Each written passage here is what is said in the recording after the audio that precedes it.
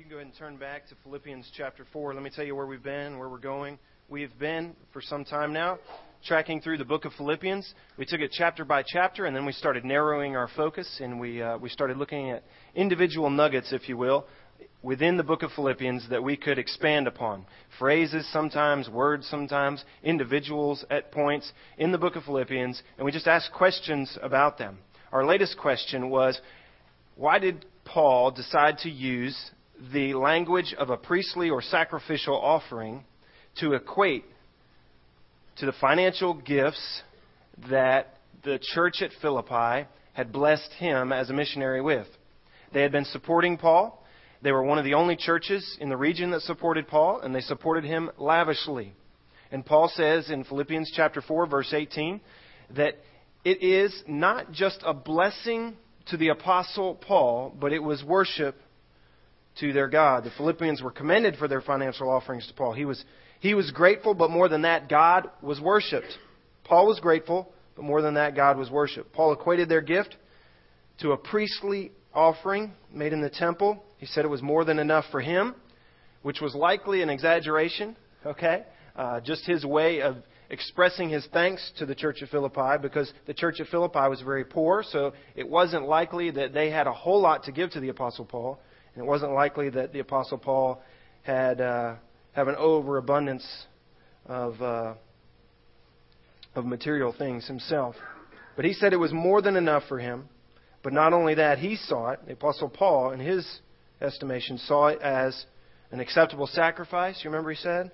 And a fragrant aroma that's actually pleasing to God. The highest commendation he could give them. In other words, what you have done unto the least of these, you have done unto me, Christ would have said. They didn't just minister to Paul. Like a priest, they were ministering in the very presence of God by demonstrating their love of God through Paul and their love of Him. Well, we get to do that very thing. This is where we ended up last week. We get to do that very thing because Christ, our great high priest, has not only made the final sacrifice in the temple, He's torn the separating veil, and He makes way for us so that we can now bring our offerings as we please. And it's an amazing picture for Paul to place us on the same level, in the same category as priests. What a strong statement. What a beautiful picture.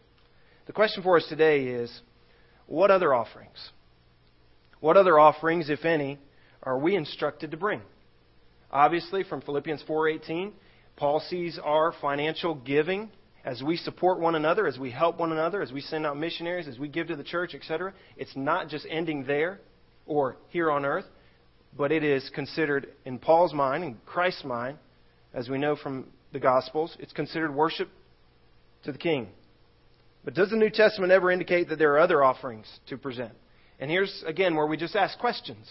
As we narrow our focus in the book of Philippians and we see that there's this occasion where the Apostle Paul, he ascribes this illustration of sacrificial priestly giving to something we do now as New Testament priests in the royal priesthood of believers.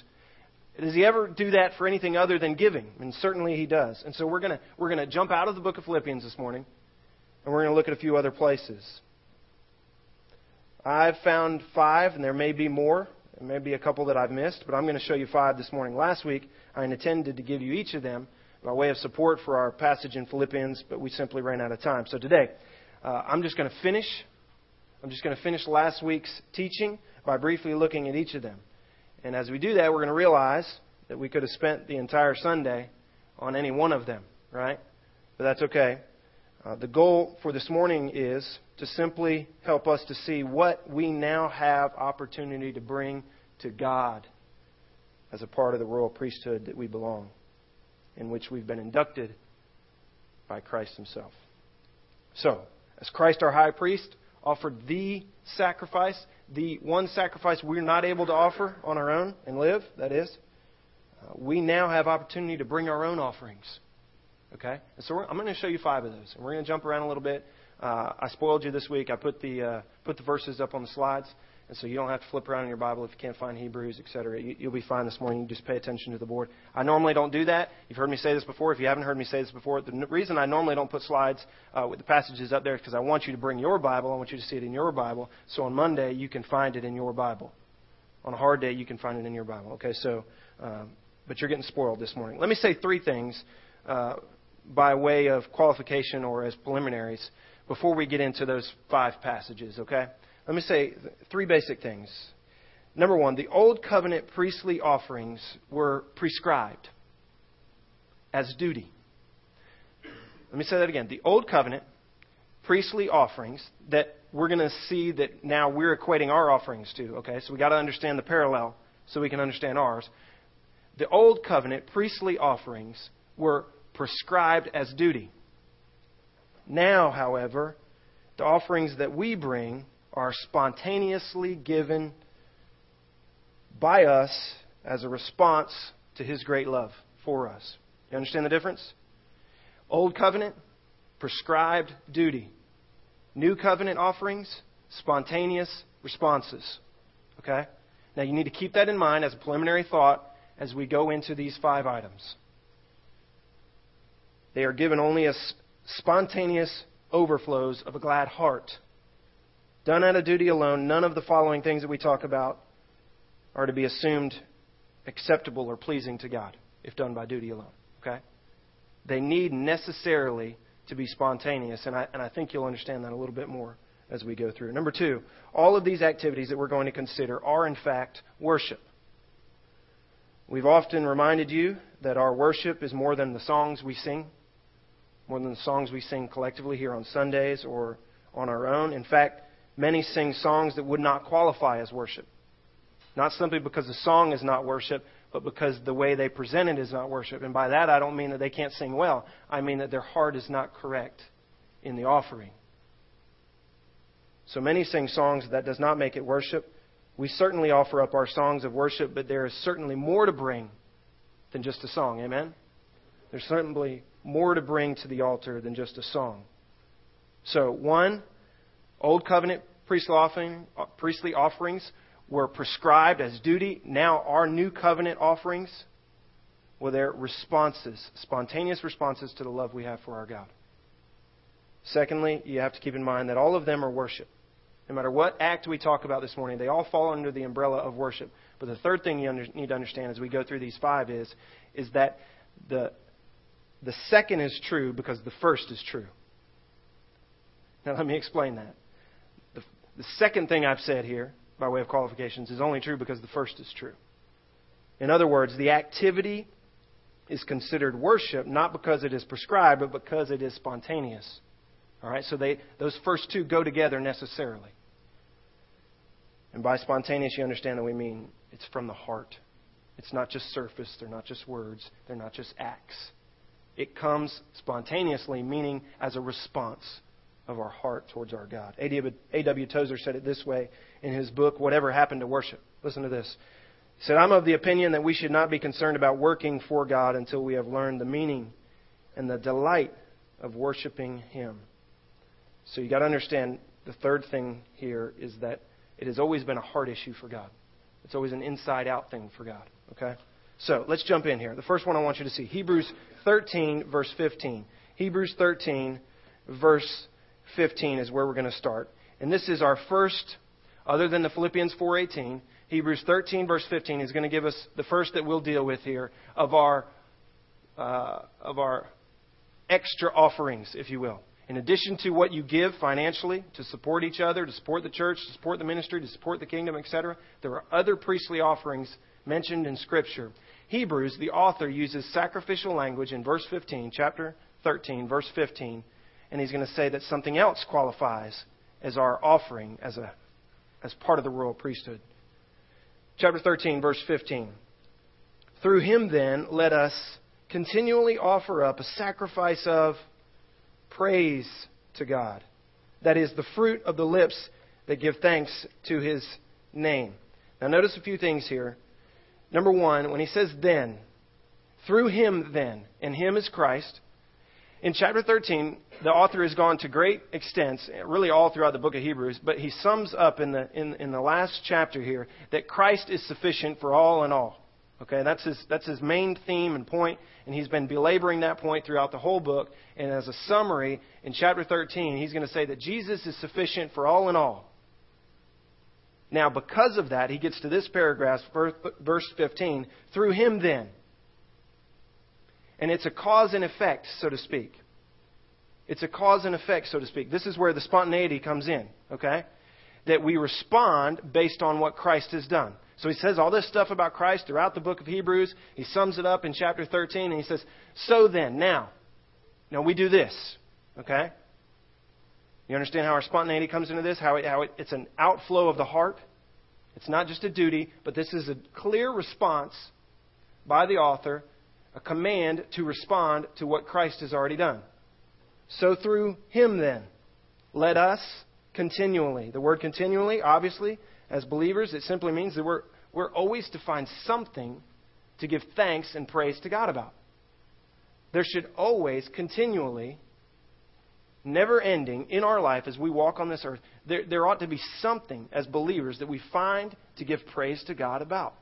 Now, I've found as I was meditating on this verse that since our economy has gone downhill, since people are losing jobs, since a lot of bad stuff is happening in our culture, I find it as a believer very easy to praise God at the very simplest thing.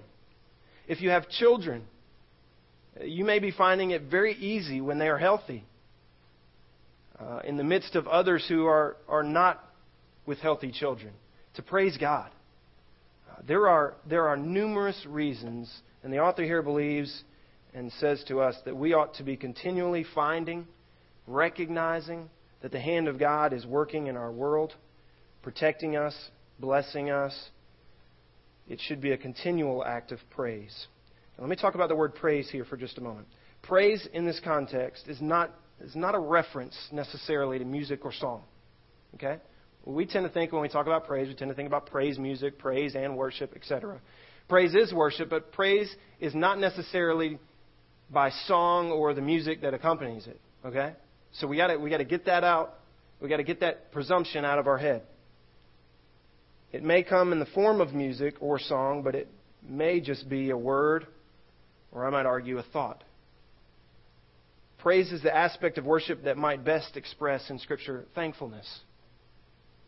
Thankfulness. Our praise is saying thank you to God for who He is, what His hand has done on our behalf, or just His character or His holiness or His love for us. It's our way of saying thank you. There are many reasons for us to continually be in thanks to our God. It's seeing God's hand or heart at work and marking the moment simply with a wow, with an amazement about our God. Praise God. The most acceptable service we can do and show unto God, and which alone He desires of us, is that He be praised of us, Martin Luther said.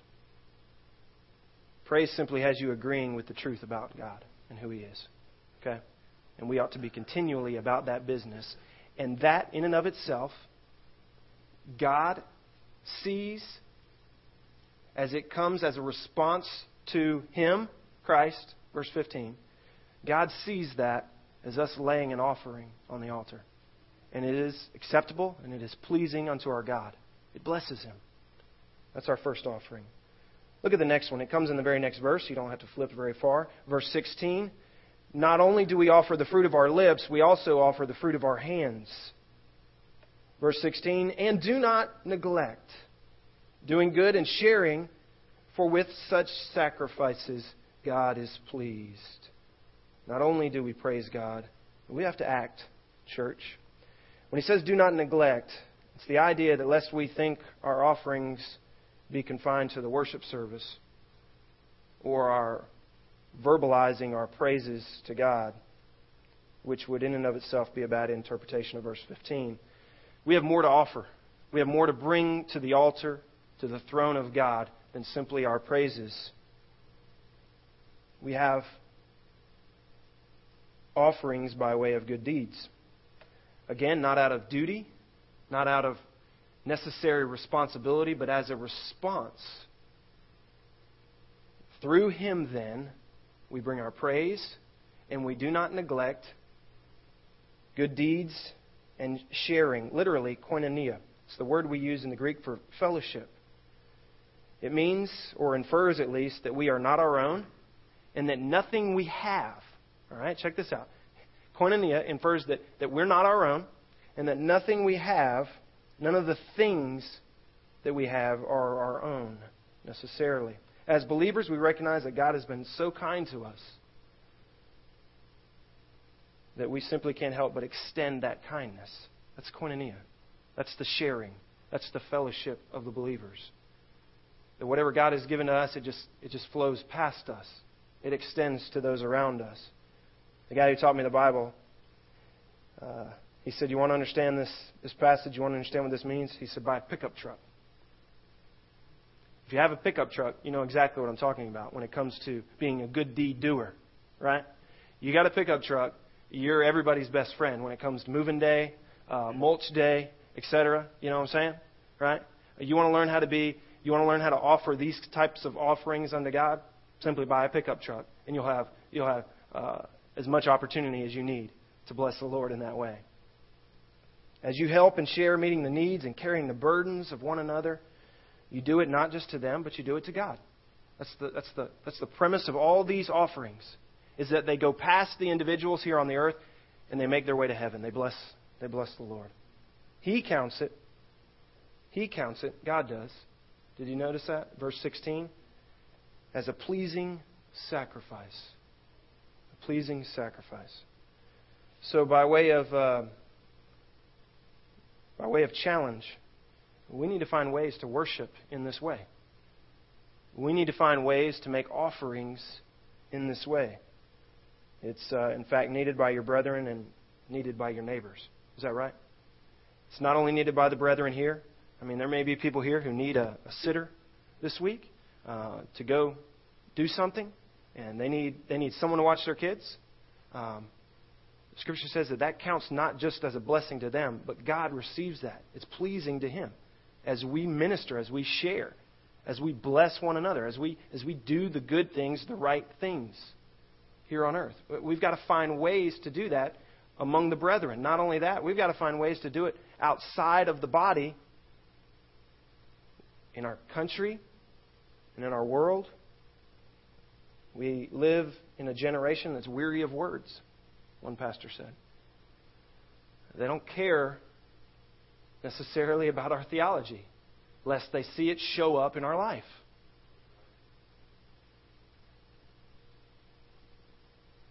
The body needs it. The lost need it.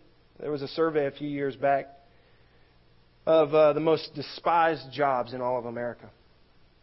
And this is in the high time of TV evangelists, and we had a bunch of guys falling off their thrones and, unfortunately giving Christianity a bad name, etc.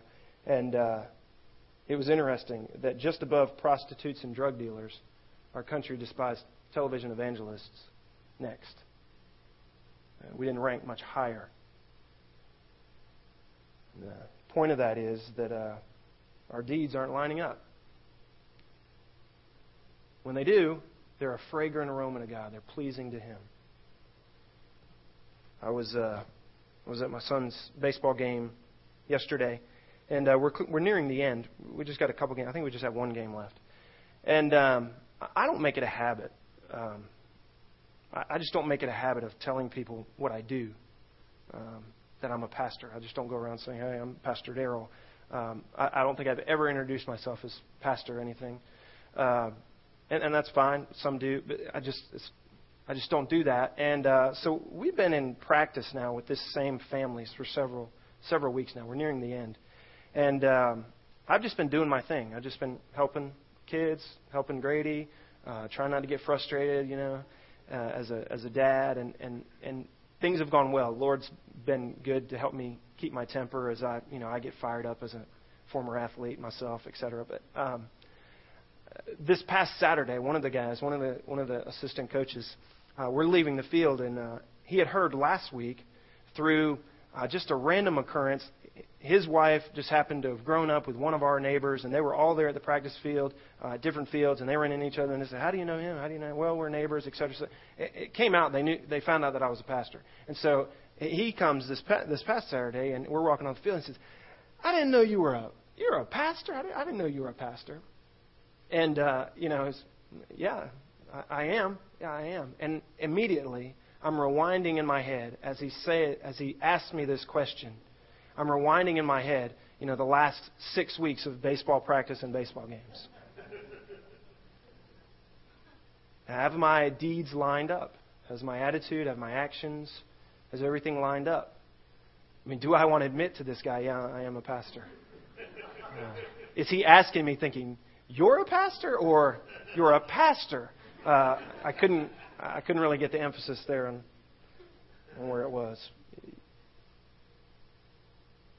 The world needs our deeds to line up.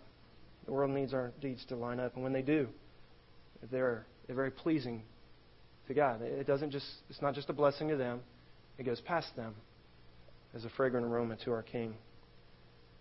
Our church needs to begin to do a better job of this, collectively and individually. One, we've got to find better ways to collectively do a good job of this, of being a blessing to our community. You, as individuals, too, need to find ways to be a blessing to your neighbors. Yeah, you have to be intentional about this sometimes. The truth is that they're never going to put my picture on the front page for walking you guys through Philippians. We could go through Romans, Galatians. We could walk through the entire New Testament. They're never, ever going to interview me in the newspaper about our theology. You know what gets in the newspaper? Going out, helping some shut-ins, feeding the needy, blessing someone in our community. Deeds. You see this? This is the good deeds that come not as duty, but they come as a natural response to our love for our King. It just sort of extends past us. That we share, that we koinonia, that we fellowship. We're blessing to each other. We're blessing to those around us. Our country and our neighbors should delight at the thought of us. They should delight at the thought of us. We should be the good deed doers in our circles of influence. The book of Titus is it's the poster child for good deeds. Listen to just some of these. The good deeds is mentioned numerous times in the short book of Titus. Let me read just a couple to you. Titus 2:7, in all things show yourselves to be an example of good deeds, with purity and doctrine, dignified. 2:14, Christ who gave himself for us to redeem us from every lawless deed and to purify for himself a people for his own possession, zealous for good deeds. Titus 3:8, this is a trustworthy statement, and concerning these things I want you to speak confidently so that those who have believed God will be careful to engage in, guess what? Good deeds. These things are good and profitable for men, lost and saved. Titus 3:14, our people must also learn to engage in good deeds, to meet pressing needs so that they will not be unfruitful. Interesting picture there. The author of Hebrews said it this way, and let us consider how to stimulate one another to love and good deeds. Peter said it like this, maybe most directly. Keep your behavior excellent among the Gentiles, so that in the thing which they slander you as evildoers, they may, because of your good deeds, as they observe them, because they are observable, glorify God. Very simply, we should be salt and light, and a delight to our country, a delight to our neighbors. We should be a delight. Voltaire said it this way, I think. I think it was Voltaire. It says, if Christianity isn't true, we should live as though it were. And he wasn't a believer. If Christianity isn't true, if this formula for living, which includes not just faith and theology, but righteous deeds, acts of koinonia, of sharing, of kindness, etc., if that system of Christianity, if it isn't true, if some guy just made it up, he said, you know what? We ought to live like it's true anyway. Because it's simply the best way. It's just the best way. So you see how we become a blessing to society, but also God says, I'll take that. I'll receive that. I'll count that as worship. All right, let's jump to our next one. Number 3, Romans 15, verse 14 through 16. Romans 15, verse 14 through 16. The Apostle Paul says to the Romans there the same thing in a little bit different way, that we have another priestly offering. We have another sacrificial offering. And it is that we offer souls. That we offer souls. In chapter 15, he's talking to them about unity and how they need to live in such a way that they can be a blessing to the lost, that they might offer lost souls as worship unto God. Listen to what he says in verse 14. And concerning you, my brethren, I myself also am convinced that you yourselves are full of goodness, filled with all knowledge, and able to admonish one another. But I've written very boldly to you on some points, so as to remind you again, because of the grace that was given me from God. Now Paul's going to tell you what his life has been about here in the next verse. To be a minister of Christ to the Gentiles, ministering as you see it? A priest of the gospel of God, so that my offering, see how he sees himself as a priest here? So that my offering of the Gentiles may become acceptable, sanctified by the Holy Spirit. What is the offering here? The offering here it's the offering of souls. It's the offering of souls. I'm not going to spend a whole lot of time on this, but by the way of the gospel, we can offer up souls as a gift to God on the altar. The Apostle Paul was about spending his life spreading the gospel, extending what God had extended to him. And Paul saw his evangelism as an offering to God of souls. Isn't that an awesome picture? That as we share the gospel, as we lead men and women to the grace that we've been led to ourselves by the Spirit, as we share that information, as we are salt and light in this world, as we expose them to the truth of their sin and the grace of God's forgiveness, God sees that as an offering, that we offer up souls. Now, I'm not going to, as I said, spend a lot of time on this. I'll just leave you with a challenge. How's your offering doing right here? There are many of us, I'm afraid, who never take part in this priestly duty, or in this, our priestly response to the grace God has extended to us. There are those of us who a year will go by and we have no souls to offer as worship on the altar before our God's throne. Let's jump to the next one, number 4. Not only do we offer our praise, not only do we offer our good deeds, not only do we offer the souls of the lost. Number 4, we offer ourselves. Romans 12, verses 1 and 2, very popular passage. Many of you have it memorized.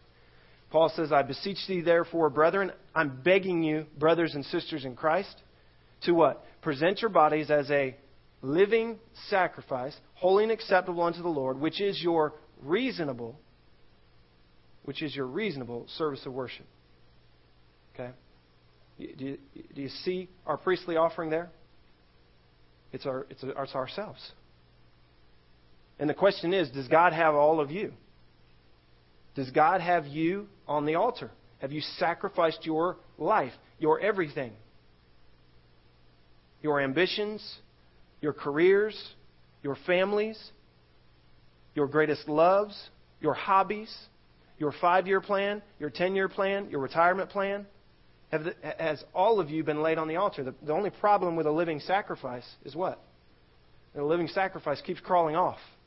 This is a daily thing on our part. Notice as well that Paul says, I beseech you therefore, brethren, by the mercies of God. You see the cause there? This is a response to what? Again, it's a response to God and His love and His mercy towards us. This offering is not our duty. This offering is our great joy, that we lay our lives on the altar before our God and say, it's all yours. You take it. Wherever you lead, I will go. We give ourselves. The 5th one, our last one. Jump to Revelation chapter 8, verses 3 and 4. Preston mentioned this in his prayer at the end. I need to tell you that none of the theologians that I read on this topic mentioned this one as a new covenant priestly offering. So you decide on your own whether you want to include it as being considered a priestly offering or not. I think it's left out because of where it's found in the book of Revelation. Let me read it to you. Revelation chapter 8 says this in verse 3 and 4. Another angel came and stood at the altar. Here we are back at the place of sacrifice, holding a golden censer and much incense. The censer is the thing that burned the incense, and all the smoke would come out of this.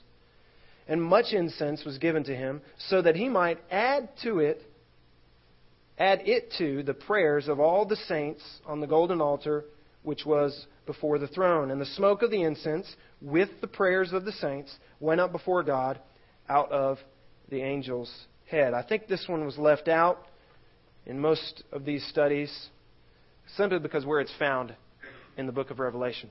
In Revelation chapter 8, we are after the rapture. The rapture has taken place, and we are in the presence of the Lamb. We are the saints, and it says our prayers are laying on the golden altar before the throne. Okay? Our prayers lay on this golden altar which is before the throne. They burn with the incense the angel brings, and it rises as a fragrant aroma, a pleasing sacrifice, literally before the throne of God, as that golden altar sits before the throne of God. Now, I can't imagine that our prayers, while still here on earth, are viewed any differently by our God in heaven. We are, although we have not fully become, we are already what we are yet to be. And we are saints. And as such, as we offer our prayers, I believe God counts that as a priestly offering, so to speak. Now, let me say this about our prayers. While our prayers can involve many things, including praise, including praise, prayer in Scripture is most often seen as a request. Okay? In Scripture, prayer is most often seen as a request. It's a help, or it's a please God. It's a beseeching. Philippians 4, you remember Paul said, be anxious for nothing, but in everything by prayer and supplication with thanksgiving. Don't be anxious, but let your requests be known before God. In that way, our prayers express our faith and our trust in our God. You see that? As we lay our requests, our needs, our concerns, our supplications, as we lay it before our God, it is an act of faith and trust in our God. And that is most certainly an acceptable and pleasing sacrifice that rises from our heart's altar before His throne. Amen? Yeah. So what do you got here? You have several offerings. I don't know if you've ever wondered what you can do for God now that you're a believer. You ever sit down and just think, well, God, what do you want me to do? If you're struggling to find maybe your purpose in life. Well, let me say this. Until He breaks the silence on who you're to marry, what job you're to take, what house to buy, where to buy a house, etc., on those right and left turn things, until He breaks the silence on those things for you, in the meantime, you simply do what He's already said is pleasing and acceptable to Him. Right? Namely, you offer up, you lay on the altar, so to speak, you gift to God as a spontaneous response of His love towards you and your love in return to Him. You offer up your money, Philippians 4, your means. You offer up your praises, Hebrew 13, your deeds, Hebrew 13, your lost souls should be your offering, yourself, which is no small thing, and your prayers. Folks, we are, and this is the point of the last 2 weeks, we are the new generation of priests. According to this parallel, we are the new covenant priesthood. And as the veil has been torn by the ultimate high priest, not just one can go in because now it's been satisfied in totality, we are free to go in spontaneously based on our love for God, not based out of duty or prescribed. Here's when you go in. Here's when you sacrifice. We have sacrifices to bring on a daily basis based on our love towards our God. What are your offerings? What are your offerings? Are you fulfilling the role of your new covenant priesthood? Let's pray.